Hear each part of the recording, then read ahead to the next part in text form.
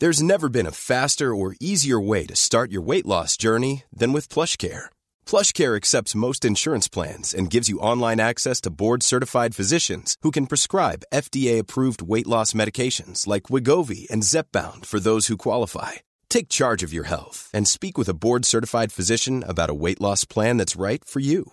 Get started today at plushcare.com/weight loss. That's plushcare.com/weight loss. plushcare.com/weight loss. Mom deserves the best, and there's no better place to shop for Mother's Day than Whole Foods Market. They're your destination for unbeatable savings, from premium gifts to show-stopping flowers and irresistible desserts. Start by saving 33% with Prime on all body care and candles. Then get a 15-stem bunch of tulips for just $9.99 each with Prime. Round out Mom's menu with festive rosé, irresistible berry chantilly cake, and more special treats. Come celebrate Mother's Day at Whole Foods Market.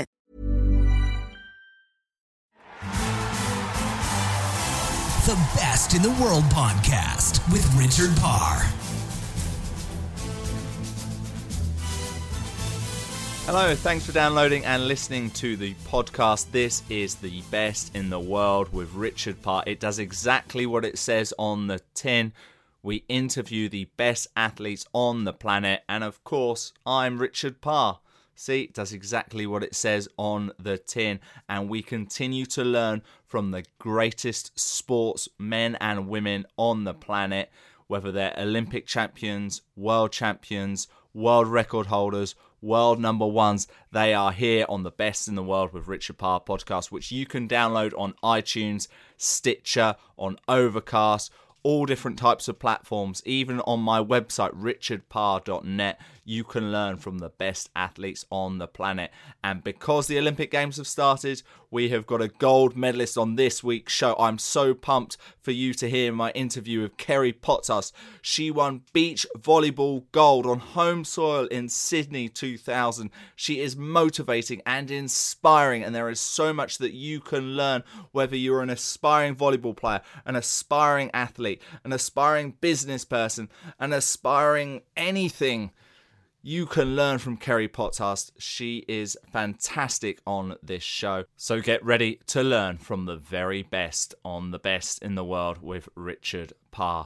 Before we get to Kerri, I want to tell you about this week's sponsor. Today's podcast is brought to you by Audible.com. Get a free audiobook download and a 30-day free trial at audibletrial.com/best. Over 180,000 titles to choose from for your iPhone, Android, Kindle, or MP3 player. That address again is audibletrial.com/best. If you don't know how to spell it, I'll spell it out for you. audibletrial.com. Best. Alright, I didn't spell the .coms and the bests, but I think you can probably spell that. But audibletrial.com/best for your free audiobook download and 30-day free trial. It will help you because you're learning from the greatest, and it will help me as well because they are my sponsors of this show. That's a bit of the business out the way, but you're going to learn business lessons from Kerri Pottharst. She's the Olympics beach volleyball champion from 2000 in Sydney. Alongside Natalie Cook, she won bronze at the 1996 Atlanta Games, 4 years later turning that bronze into gold in Sydney. So much to learn from Kerri this week. In particular, she tells us the 3 important areas for success. And she also explains the 3 different types of Olympians that appear at every different Olympic Games from Sydney up until now at the 2016 Rio Olympics. If you're into goal setting, which I think a lot of you are if you listen to the Best in the World with Richard Parr, then this is the podcast for you. Kerri is an accomplished motivational speaker. You'll see that a lot in this podcast. There's so much to learn from her, and I think you'll really, really benefit from her knowledge. She's, of course, got a book. We'll mention that a little bit later, which you can read and learn more about her. But let's get to it. Let's get to the Best in the World with Kerri Pottharst. She's up next. The Best in the World podcast with Richard Parr.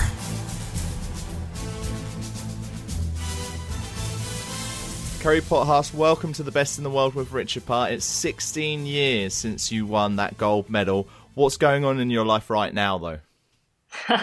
Yeah, it seems like such a long time ago, doesn't it? Look, the great thing is that I'm actually going to be attending the Olympic Games. I'm going to be in Rio, and I'm going to be enjoying the Olympics once again. Since Sydney, I've been lucky enough. I played another Olympics. I played in 2004. I had a brief retirement, but then, as most athletes do, I came back. And then in 2008, I commentated. And then in London 2012, I also commentated for our national network. And this time I'll be in Rio, and I'm going to be just helping out with our sponsors, doing a little bit of work for one of our national networks, TV networks, but just basically soaking it all up. So very glad that every 4 years I can get back and enjoy the Olympics. But yeah, all sorts of things going on between the Olympics. I don't even know where to start. Fire away, ask me something, and we'll see if we can find something to start on. Oh, I've got so much to get through with you, but what I wanted to just ask you about there is when you said you came out of retirement, how did that happen? Were you just kind of just sitting at home going, I need to compete, or was it something you kept thinking about? How would that all come about when you would decide to come back? Well, I played for another year after winning a gold medal, and I really enjoyed it, but my body really was starting to, I guess, break down. I'd had 5 knee surgeries, many knee injuries, but 5 knee surgeries at that point. And I always said that it was either my knees or the fact that I might want to start a family that would stop me and retire me. So at the time, I decided to retire to start a family with my partner at the time. And then things didn't go so well, didn't go to plan with my partner. So, we split up, and I just went, you know what, I think I might want to play again. And I was approached by another player in Australia, and she said, come on, let's see if we can qualify for the Athens Olympics. And we had about 8 months to do that. And, we made it. So it was really because of a relationship breakup. I guess I thought I was ready to retire, but when things in my personal life changed, I just went back to what I knew best, and that was sport and what I loved. When you weren't playing competitively, were you still in good shape? Would you still stay fit? Was it something which was just ingrained in your life? Would you work out? Would you play socially? Or did you almost have to start from square one again when it came to the fitness levels? Well, I'd only really been out of action for not quite a year. And during that time, I had dropped my training regime a bit. I was playing just, I guess, at a state or national level. I wasn't kind of playing hit and giggle sort of sport. I was still playing at a serious, when I played, I was serious type level, but not as much. So I probably cut back about half as much, and I was just enjoying just doing other things. And yeah, it didn't take long to get back into shape, playing shape. I think it's like riding a bike with many sports that are very skill based. Have a little bit of time off. You're a bit rusty when you get back, but it doesn't take you long to get the skills back. And then I worked very hard on my fitness. So I actually took up boxing, which was different. Did a lot of boxing workouts because it was a lot easier on my legs, but it was great for my upper body. So really helped keep me physically fit. And and that really worked really well. So I really enjoyed it. It was a bit of a different type of journey with a younger partner, and a lot of challenging, I guess, emotional issues when you're playing with two people. It can be very much like being in a relationship. So apart from the challenges when you're playing an opponent, you're also challenged in relating to each other. So yeah, it taught me a lot of lessons. Mm. So, as you said, you've got a lot going on right now. I was looking on your website and your Twitter, and one of the things I saw is you've got a book coming up soon, going to be released soon, The Business of Being an Athlete. Is that true, and what's it all about? It's kind of half true, Richard. I actually already released that book. Your website needs updating then, I'm afraid. Well, yeah, my husband's in IT, so we'll have to get on that one. You know, when you get so busy doing all sorts of things, all those, who looks at websites these days anyway? It's all about social media, isn't it? Yeah. So, look, I put out a book a couple of years ago called The Business of Being an Athlete. I wanted to leave a bit of a legacy for not only sports people, but for anybody looking to succeed in life. So I wrote the book about, it's really about success, definitely success and how to get it being an athlete, but it can be applied to small business, to relationships, to anything really, and covers the three areas that I believe are incredibly important for success, and that is passion, preparation, and belief. So for me, you have to love what you do. You've got to develop that passion in order to be the best in the world at it. Preparation is all the hard work, the planning, the goal setting. As an athlete, it's the training, but also the work that you do off the court. We did a lot of work trying to find sponsors, working with the media. So I go into a lot of that as well. And then the final piece of the puzzle is belief, because if you don't have that self-belief, if you don't really have the belief that you can get to where you want to go, you have to find a way to build it. And so I talk a lot about how we built our belief. And, that was the final piece of the puzzle, which got us across the line. So I wanted to write something that I could really set that all out in. And obviously it's full of my stories, but it's also very practical, and you can pick it up at any point and just go by the chapter headings and pick out an area that interests you on that day. Well, that's awesome. That's exactly what we try to do on this show, try to help people who are not just athletes, but also learn from you guys the best in the world of things that can be applicable in people's everyday lives. So that's awesome. I'll definitely put a link to that on my Twitter and website, and I'll get a copy myself because that sounds an awesome book. And you also do a lot of motivational speaking, and I saw that part of that you talk about is overcoming fear and doubt. Now, I don't want to give you away too much of what you do in your motivational speaking, because I want people still to book you and not to give everything away here. But maybe if you could just explain one of the crucial techniques that you teach in your speaking about overcoming fear and doubt. Yeah, well, I realised very early on that, first of all, while we were still playing sport, that I could speak about what we were doing, and we could earn a bit of an income, which helped us pay for coaching and travel and trips like that. So I started doing quite a bit of speaking when I was still playing, and have continued to do it up until this very day. And when I get back from the Olympics, I've got 5 speaking jobs in 1 week. Wow. And that's a big week. That's probably a record week. But I'm still speaking frequently around Australia and sometimes overseas. And I do touch a lot on fear and doubt, because it really is what holds us back. Often we feel that we can't do something, or somebody tells us we can't do something, or we're conditioned from, being a little kid if our parents don't believe in us in some way, or say something that sticks with us forever and a day about whether we can achieve something. Oh, no, you can't do that, or no, we're not good enough to be able to have what the Joneses have, or do you know what I mean? So, so many people come into, whether it's their career or their sport, with different fears and doubts.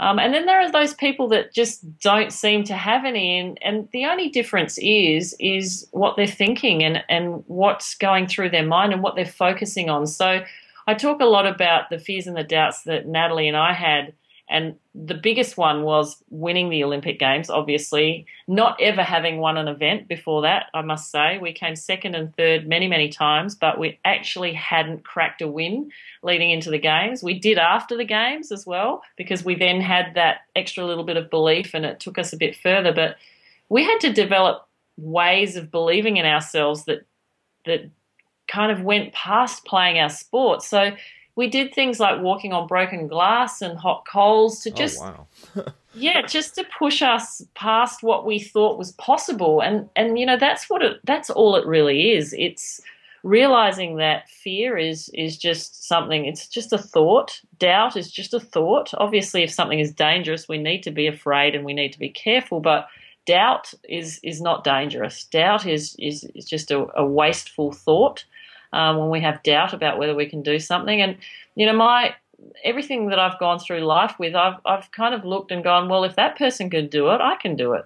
I mean, we're all born the same. We're all born with 2 arms, or most of us 2 arms and 2 legs. And we all have the opportunity, or most of us, again, have the opportunity to achieve, whatever we want to achieve. It's just our doubts sometimes, and obviously circumstances, of course, as well, but often it's our doubt, our self-doubt that holds us back. And so that's why building that belief is so very important. So we did the glass walking and the fire walking, and, we did all kinds of planning, and, our coach would welcome us onto a plane and say, welcome onto the plane, Sydney Olympic 2000 gold medalist Natalie Cook. And he would then, and it was 1998, so it was before the Olympics even, and he would just always push us out of our comfort zone and get us ready to win and build that belief in any way he could, because we didn't have the win on the board to go in with. So we looked at all the other areas that we could use to build that belief. Well, that's fascinating, the way he would call you Olympic champions before you're even champions. That's incredible. Did you do a lot of things like visualization of you imagining that moment when you got the winning point, or you were standing on the podium, or anything like that? Yeah, we did. We actually even had a creed that we read to ourselves each day, which was called "I'm an Olympic gold medalist." I'm a gold medalist. I'm the best server in the world. I'm this. I'm that. So it was all about us living into what we wanted to become. And every day we would read that. And at first it was very difficult to say out loud and read, "I'm a gold medalist." It hadn't happened yet. But eventually it kind of starts to sink in, and you start to act like one. And that was the whole key. So we put together what we call our Gold Medal Excellence Plan. And that was named like that because we didn't go to the Olympics to win a gold medal. Our aim was to live our lives as if we were Olympic gold medalists in the year and a half leading up to the Olympics. And then if we did that successfully, we would pick up the Olympic gold medal along the way. So that was our theory. So for 18 months, we acted like Olympic gold medalists. And that's when he announced us on the plane, or announced Natalie on the plane as Olympic gold medalist, as a bit of fun, made her feel a bit uncomfortable. But it was just to get us ready. And so we trained like Olympic gold medalists would train. We ate like they would. We rehabilitated injuries. We tried to have the same thoughts. If there was something we could find out about what an Olympic gold medalist does, we would find it out and we would try and do it. So it's modelling. You're modelling who you want to become.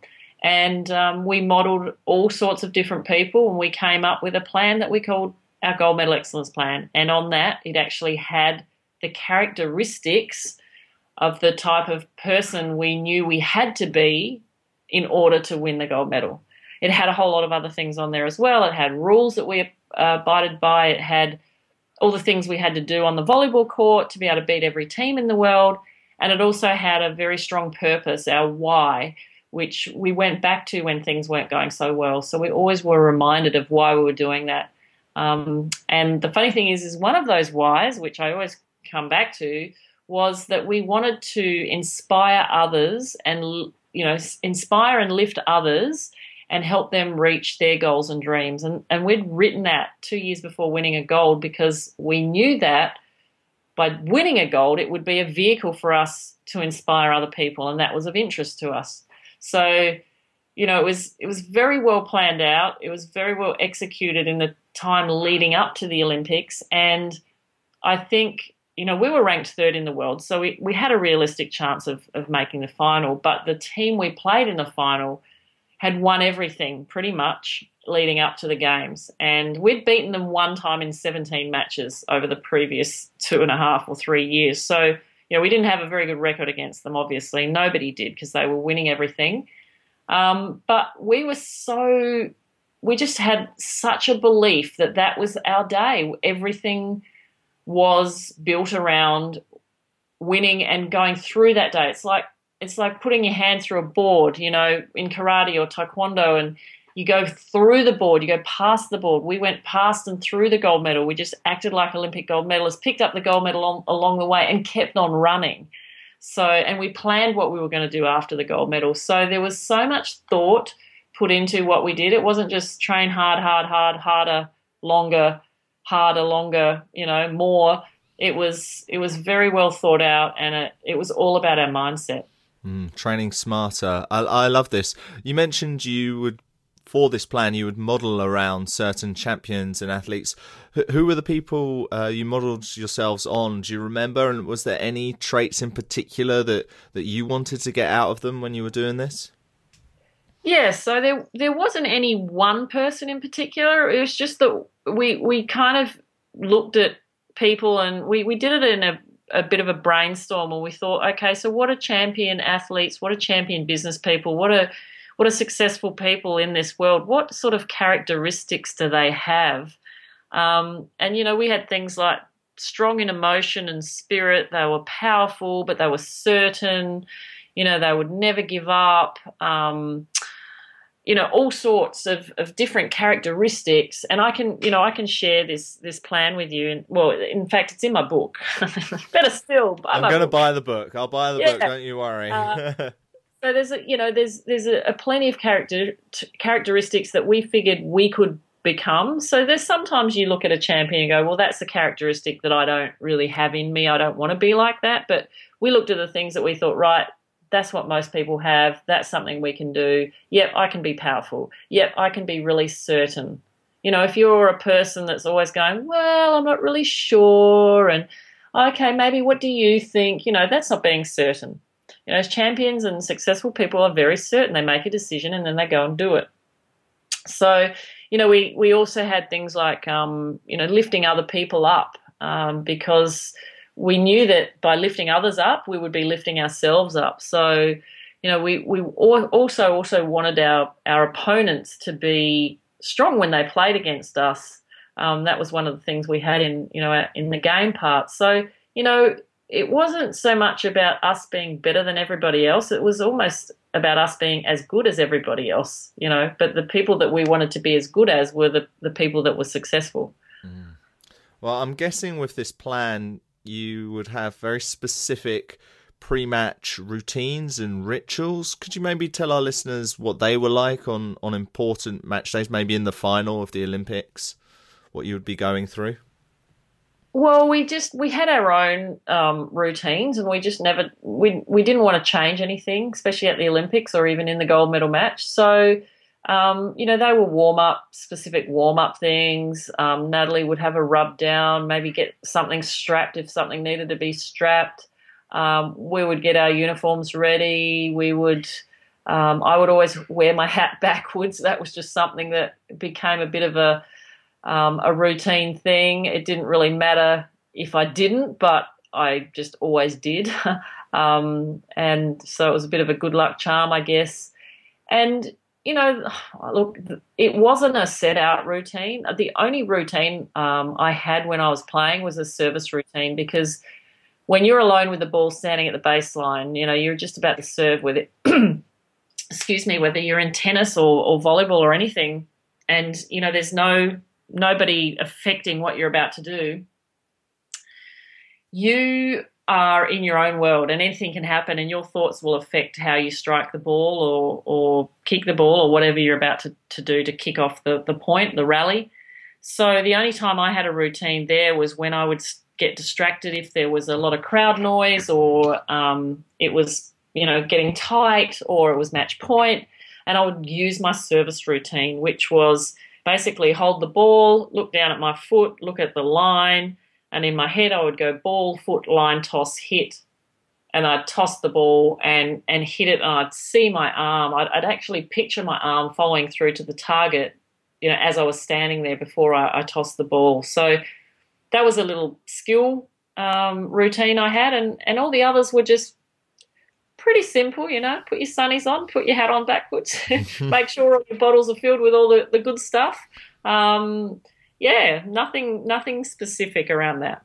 What is the good stuff? What kind of nutrition and drinks would you have when you were competing? Electrolyte drinks around back then, and we're talking 16 years ago, so it was probably all pretty crappy. I don't have anything specific these days. I do use Isagenix nutritional products now, and I actually do the business of Isagenix now, which is a health and wellness company. But I didn't do that while I was playing. I've only picked that up in the last couple of years, and that really helps me stay incredibly healthy, helps maintain my weight. I've helped hundreds of people lose weight and get healthy, de-stress. So I'm loving now inspiring people with their health and wellness. So, the question you asked at the outset, what are you filling your days with now? I do a lot of that now. And I do believe it's coming to England in the next year or two. So look out for it. And if anyone wants to know more, reach out and I'll let you know. Yeah, that'd be good. At the end of the show, I'll get you to give us all the links and ways we can contact you and find out all of this information, because I'm sure a lot of us will be interested to know about that. I noticed on your Twitter that you talk a lot about nutrition. Are there any kind of superfoods that you recommend people should be eating these days? Well, aside from Isagenix, which I believe is the superest food, the most super food, look, I think it's just all about eating as close to nature as possible. I'm not a vegan or a paleo, or I'm not gluten-free or I don't have any intolerances. I love food. I will eat all the time if I could. But I've always been lucky that even, again, 20 years ago, we didn't know what we know now. So I just I liked good food, luckily. I didn't have an issue with, really craving bad food. I would still have rubbish food here and there, but I actually really liked food that gave me energy. So a lot of protein, carbohydrates. I get a lot of my carbohydrates now from fruit and vegetables rather than from, the high calorie, low nutrient pasta or rice or anything like that. I use quinoa or some sort of, or couscous, or just don't have it. Just have a pure protein with a lot of veg. And in Australia right now it's winter, so always cooking roast vegetables. Like the house always has a beautiful smell of roast veggies. So we eat very healthy and we try and steer away from as much processed food as we can. Hey, it's Danny Pellegrino from Everything Iconic. Ready to upgrade your style game without blowing your budget? Check out Quince. They've got all the good stuff, shirts and polos, activewear, and fine leather goods, all at 50 to 80% less than other high-end brands. And the best part? They're all about safe, ethical, and responsible manufacturing. Get that luxury vibe without the luxury price tag. Hit up quince.com/upgrade for free shipping and 365-day returns on your next order. That's quince.com/upgrade. I'm Sandra, and I'm just the professional your small business was looking for. But you didn't hire me because you didn't use LinkedIn Jobs. LinkedIn has professionals you can't find anywhere else, including those who aren't actively looking for a new job, but might be open to the perfect role, like me. In a given month, over 70% of LinkedIn users don't visit other leading job sites. So if you're not looking on LinkedIn, you'll miss out on great candidates like Sandra. Start hiring professionals like a professional. Post your free job on linkedin.com/people today. There's never been a faster or easier way to start your weight loss journey than with PlushCare. PlushCare accepts most insurance plans and gives you online access to board-certified physicians who can prescribe FDA-approved weight loss medications like Wegovy and Zepbound for those who qualify. Take charge of your health and speak with a board-certified physician about a weight loss plan that's right for you. Get started today at plushcare.com/weight-loss. That's plushcare.com/weight-loss. plushcare.com/weight-loss.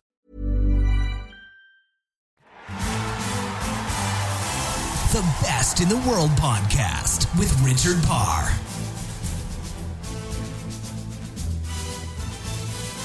More great knowledge coming up with Kerry Pottharst in just a moment. But I want to tell you that for you, the listeners of the Best in the World with Richard Parr podcast, Audible is offering a free audiobook download with a free 30-day trial to give you the opportunity to check out their service.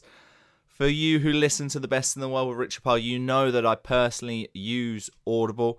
You know that I've listened to many different books, from Daniel Bryan's Yes to most recently So You've Been Publicly Shamed by Jon Ronson, The Art of War by Sun Tzu, Quiet Leadership by Carlo Ancelotti, The Churchill Factor by Boris Johnson, What I Learned from Losing $1 Million by Jim Paul and Jack Schwager.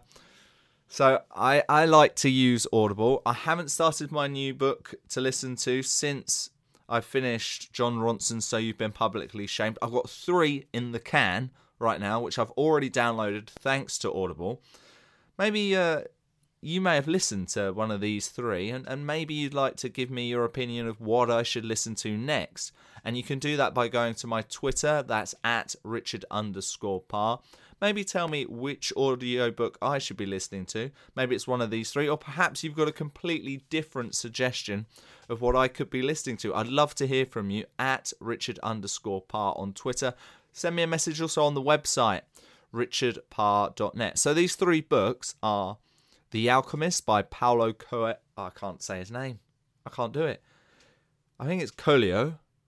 But then that sounds like the disease if you can't eat gluten, or is that a celiac? I'm very confused. It's spelled C-O-E, right? It's Paulo, you know the one I mean, Paulo Coelho? Coelho? Apologies, Paulo, if you're listening, or you're related to Paulo, or you know Paulo. Paulo Coelho, that's what I'm going with. It's The Alchemist. What I can say is the person who narrates it is a fantastic actor. It's Jeremy Irons. Can you imagine that? You're listening to an audiobook read by Jeremy Irons, like he's in the room with you. Wouldn't that be amazing? And that's what you can do on Audible. The other book I've got, again, this is all quite self-improvement, empowerment books. I don't listen to all these books all the time. Don't worry, people. But I do think they do help. The Power of Now by Eckhart Tolle. Oh, now I'm going to be told it's Tolle, or Tolle, or Tolle. I should really do this research before I do this little bit, shouldn't I? I'm going with Tolle. Eckhart Tolle, narrated by Eckhart Tolle. And the other book I've got is Mastery by Robert Greene. That's a lot easier to say. Thank you, Robert. Oh, at least I know how to pronounce that one. Although it's got an E on the end, it's not going to be Greeny. I know that. It's Greene. Robert Greene. And it's narrated by Fred Sanders. I'm not sure who that is, but I'm sure he's very good. It's Mastery by Robert Greene. So, should I listen to The Alchemist, The Power of Now, or Mastery, or something completely different that you recommend? Please let me know on my Twitter at Richard_Parr. I'm sure I will learn a lot from whichever audiobook I listen to next. And, you know, what we do on The Best in the World with Richard Parr is I offer you the chance of a free audiobook download and a free 30-day trial, but I use the product myself. And I pay £7.99, that's pounds, £7.99 a month, and I get one free audiobook a month from that £7.99. You're thinking, oh, that's £8 per book. Some of these audiobooks, like the really thick ones, the big beasts like Mastery. Let me just check this while I've got my phone right here. I believe Mastery by Robert Greene is 16 hours long. 16 hours, 9 minutes. That is a hell of a book, right? That is massive. And that book, I can't remember, I think would normally cost at least £25. So if the book costs £25, but I'm paying £8 a month and I get that book, simple maths means I've just saved myself £17. So not only am I learning the lessons of Mastery from Robert Greene, but I'm saving money at the same time. What a great deal that is. It's nearly as good as the deal for downloading a free audiobook and a 30-day free trial from Audible. All you've got to do is go to audibletrial.com/best. That's audibletrial.com/best. I know we want to get back to learning from Kerry Potthast, so let's get to it. The Best in the World podcast with Richard Parr.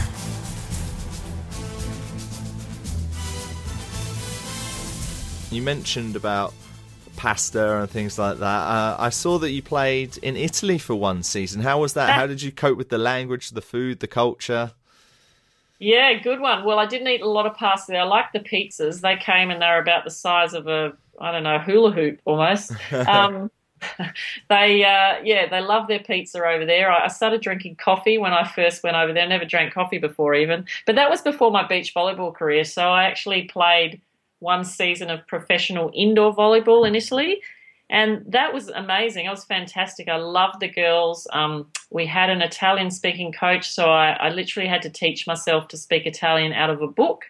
I had a couple of girls in the team that spoke English that helped me out. And by the end of it, like after 8 months, I spoke pretty good Italian, and I was even starting to think and dream in Italian. So it was a great experience. But when I came back to Australia a month later, it was when I completely wrecked my knee, and that is, a year after that is when I realised I couldn't play indoor anymore. I was hoping to go back to Italy, but I couldn't.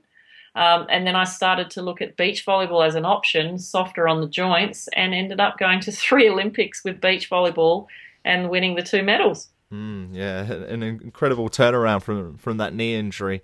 Yeah. When you had that injury and you realised that you wouldn't be able to play indoor volleyball again, were you ever feeling really low and feeling depressed? And how would you get yourself out of it on those days?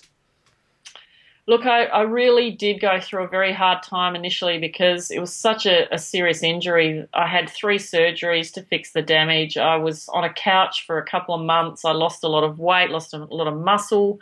I was getting pretty depressed, and I was very lucky. I had a supportive boyfriend at the time, and he gave me a brand new white volleyball, in fact, and he came home one day and he gave it to me, and I started crying. I thought, what am I going to do with that? I can't even walk.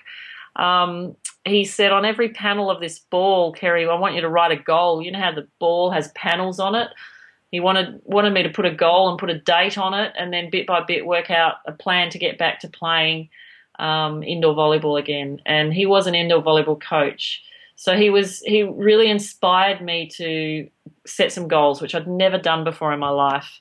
And he inspired me to plan it out bit by bit, and also then put some dates on it. And I think that was the most important thing, putting dates on the goals. And I learnt such a big lesson from that. And, as I said, I tried to make it back over the next 12 months, but I couldn't. But I had one panel on that ball actually said beach volleyball, so it was kind of like my saviour. So, when things go bad in your life, you really do need to sort of just sit back and go, okay, well, how can I make it better? What can I do? Let's, rather than wallow in the pain and the misery, and, once you've got over whatever you've had to get over, or even if you haven't got over it, it's probably better still you haven't got over it, start planning how to make your life better. And, look back and work out bit by bit how you're going to get there. And if you don't know, just take the first step. And then the second step will show itself. And then the third step. And then you keep going as long as you have something in mind at the end of the road that you want to try and achieve.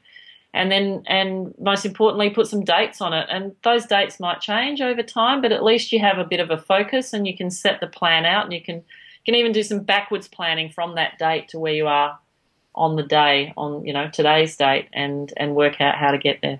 Well, that's an interesting way to think about it. I've not thought about that before. No, that's something good to know. And eventually, when you went into beach volleyball, your partner and your fellow gold medal winner was Natalie Cook. How did you come about making a team together? And what was it about your personalities that just made it click? Well, Natalie was part of another team, and at the time I was playing with a friend of mine when I first started playing, and I saw Natalie and I thought, well, I just had this hunch that her and I would be good together. She had a lot of fire. She was a lot younger. She brought some real vitality and grit to our team, and I had, I guess, the maturity and the knowledge in the beginning, and she very quickly caught up. But I think what made us a great team was that we had a very a pinpoint shared goal. Like we exactly wanted to do the same thing over and over again. We never kind of said, well, I want this, and the other one said, well, I don't really want that, I want that. We were always like, yep, we both want that. Yep, we both want to do that. Yep, we both want to get to that event and win that event, or we want to top 4 in that event, or we want to, whatever the goal was. We were always on the same page. But we were 2 very different individuals, so we had to work really hard at our relationship and work out how we would get there. And that was a good thing, because then we had to plan it out, and then we had the ups and downs, and we had all the crises and the low points and the arguments, and, we really went through a lot. But I think at the end of the day, our shared goal just kept driving us, and we're both very driven individuals. We're both very... what's the word? We're confidently aggressive. So we're not, we're aggressive as in, in a good way, like we'll stand up and take the punch sort of thing, rather than hold back and go, well, maybe somebody else can step forward. Like we'll get up and go, right, I'm going to do this. I'm going to hit the big winner, or I'm going to hit the ace. And it took us a while to kind of get to that point, but we both developed that confidence together, and it made a very strong team. Very assertive. Just before we go, why don't you just tell us about what were your feelings and emotions in that last moment when you won the gold, and then when you were on the podium? You'd worked so hard for it. How did you feel? So you can imagine I've been asked this question a lot of times, and it's the hardest question to answer, because first of all, it goes by in such a flash that you can't really even remember. But I think, when I watch the video and I try and connect to how I was feeling, it was just a mixture of everything, a mixture of pure, like, pride and joy and elation and, oh my God, I can't believe we've achieved this, right through to the relief, in a way, that everything we did, we were very confident. We were telling people this is what we were out to do. We were out to win gold on our home soil. That was our plan. And did that help, by the way? Well, I think it did, because, we had to, because to be real to ourselves, why would we hold back? If you really, really want to achieve something, why wouldn't you tell somebody about it? Why would you hold back? Because for me, the reason people hold back is because they're afraid that they might not get there. So if we held back and said to people, we're just going to do our best, that's a cop-out. To me, that's a cop-out. So when I see athletes being interviewed for the Olympics and they say, we're going to have fun and just do our best and try and get a PB or whatever, it's like, well, why don't you just take it by the whatever and say, I'm going to go out and I'm going to win this thing? And there are people that do that, and there are 3 different types of Olympians, and not everybody has that confidence, and it's the people with that confidence that will win, but not all the time, but most of the time. So there's the Olympian that just goes for the tracksuit. They're the ones that are so happy that they've qualified. They're just going to go there and they're going to do their best, but they're just there for the tracksuit. They qualified, which is an amazing achievement to get to an Olympic Games. And then there are the Olympians that go there and they actually really go there to get a medal. They know that they're in the top, maybe 5 or so in the world, and they've got a good chance of getting a medal. And then there are the Olympians, and this is what Natalie and I were in Sydney, and we went there to win the thing, and that was it. Like, there was no other. We're not settling for bronze again. We're not going for silver. We're going for the gold. Like, after winning bronze in Atlanta, there was no way we could come back and then just say, hopefully we'll get another medal. It was like, no, we're going to turn that into gold now. We're going to do it. And it was on our home soil, and it was, and we felt like by the end of the games, by the time, the last match, the final, we kind of felt like the whole stadium was behind us. When we walked out for the first match, we nearly lost it because we were so overawed by the emotion of the crowd when we lost a point, because when we won a point, it was really loud. And then when we lost a point, it was like, oh, you poor things. And that was loud as well.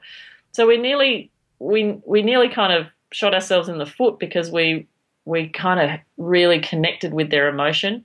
But by the end of it, we learnt, by the end of that sort of 2-week period, we learnt to connect with the positive emotion and really feel like they were pushing us up. So every time there was an opportunity for something negative to take us down, we turned it into a positive. And I think that's what I tend to do these days really, really well. If something happens in my life or in someone else's life that I'm coaching or helping, I try and turn it into a positive. If they throw a negative at me, and I'll try my hardest to turn that into a positive, because there is a positive in everything.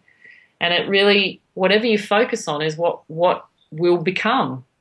Well, Kerry, I've absolutely loved this chat with you. It's inspiring and motivating, and will certainly get people to get off their chairs and go for what they want and set those goals and make those dreams come true. So if people want to continue to follow what you're up to, could you maybe give some Twitter addresses, some website addresses, and anywhere else that we can continue to follow what you're teaching? Maybe if people want to book you for motivational speaking or be able to buy your book, please tell us how we can keep learning this great knowledge from you. Yeah, thank you very much, Richard. Well, as you said, my website's not that well up to date because I use social media. But it has links to my book and also email links, which is just info@kerrypothast.com. That's my email if anyone wants to write to me. But my website is obviously kerrypothast.com. So that's KERRIPOTTHAR, S for Sam, T for Tom.com. And I am on Twitter exactly as my name, Kerry Pothast. I'm also on Facebook exactly as my name. There's a couple of other pages that aren't me, but my profile is me. And it's an open profile, so you can follow me if you want. And just today, I decided that I'm going to start using Instagram. So cool. Wouldn't you know it, you see me on Instagram as my name as well. And if anybody wants to know more about Isagenix coming into the UK, that's a big thing too. So there's opportunities there for health, but also wealth. So it's a business opportunity as well. So more than happy to talk to people about that if they want to email me, info@kerrypothast.com. That'd be brilliant. Well, Kerry, thank you so much for being on the show. We've definitely learnt a lot from you, and we'll continue to follow what you're up to on all those versions of social media. Kerry Pothast, thank you for being the best in the world. Thank you. The Best in the World podcast with Richard Parr.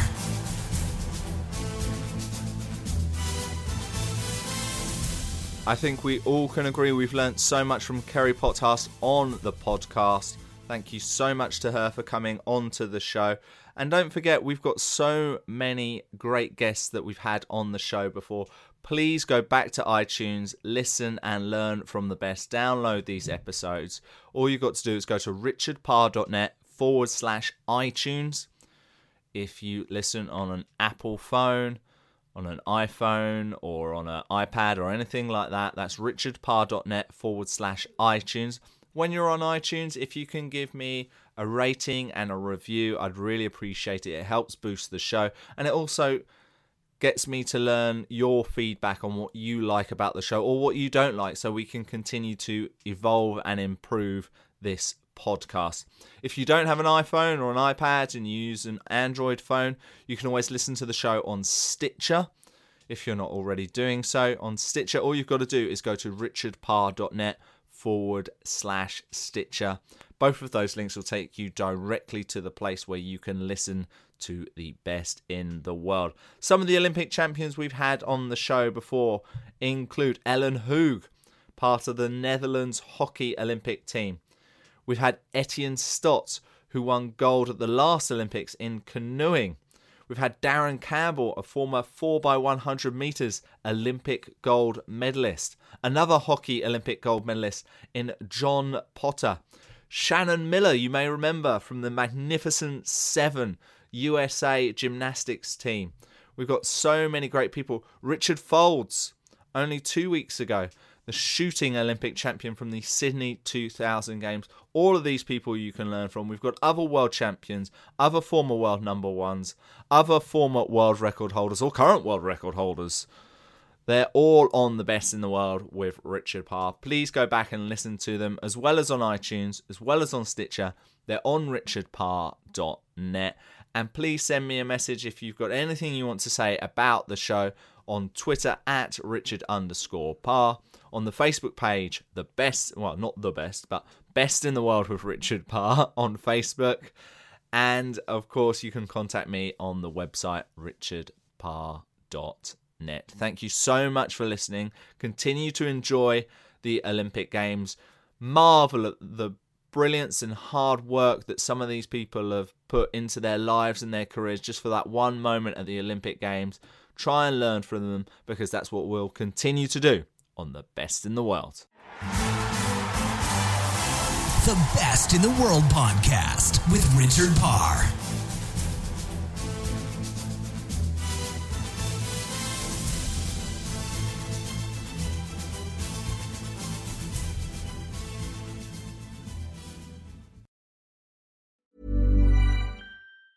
Hi, I'm Daniel, founder of Pretty Litter. Did you know cats tend to hide symptoms of sickness and pain? I learned this the hard way after losing my cat, Gingy. So I created Pretty Litter, a health monitoring litter that helps detect early signs of illness by changing colors, saving you money and potentially your cat's life. Pretty Litter is veterinarian developed, and it's the easiest way to keep tabs on your fur baby's health right at home. Go to prettylitter.com and use code ACAST for 20% off your first order and a free cat toy. Terms and conditions apply. See site for details. Planning for your next trip? Elevate your travel style with Quince. Quince has all the jet-setting essentials you'll want for your next getaway, like European linen, premium luggage options, buttery soft Italian leather bags, and so much more. And is all priced at 50 to 80% less than similar brands. Plus, Quince only works with factories that use safe and ethical manufacturing practices. Pack your bags with high-quality essentials you'll be wearing for vacations to come with Quince. Go to quince.com/pack for free shipping and 365-day returns.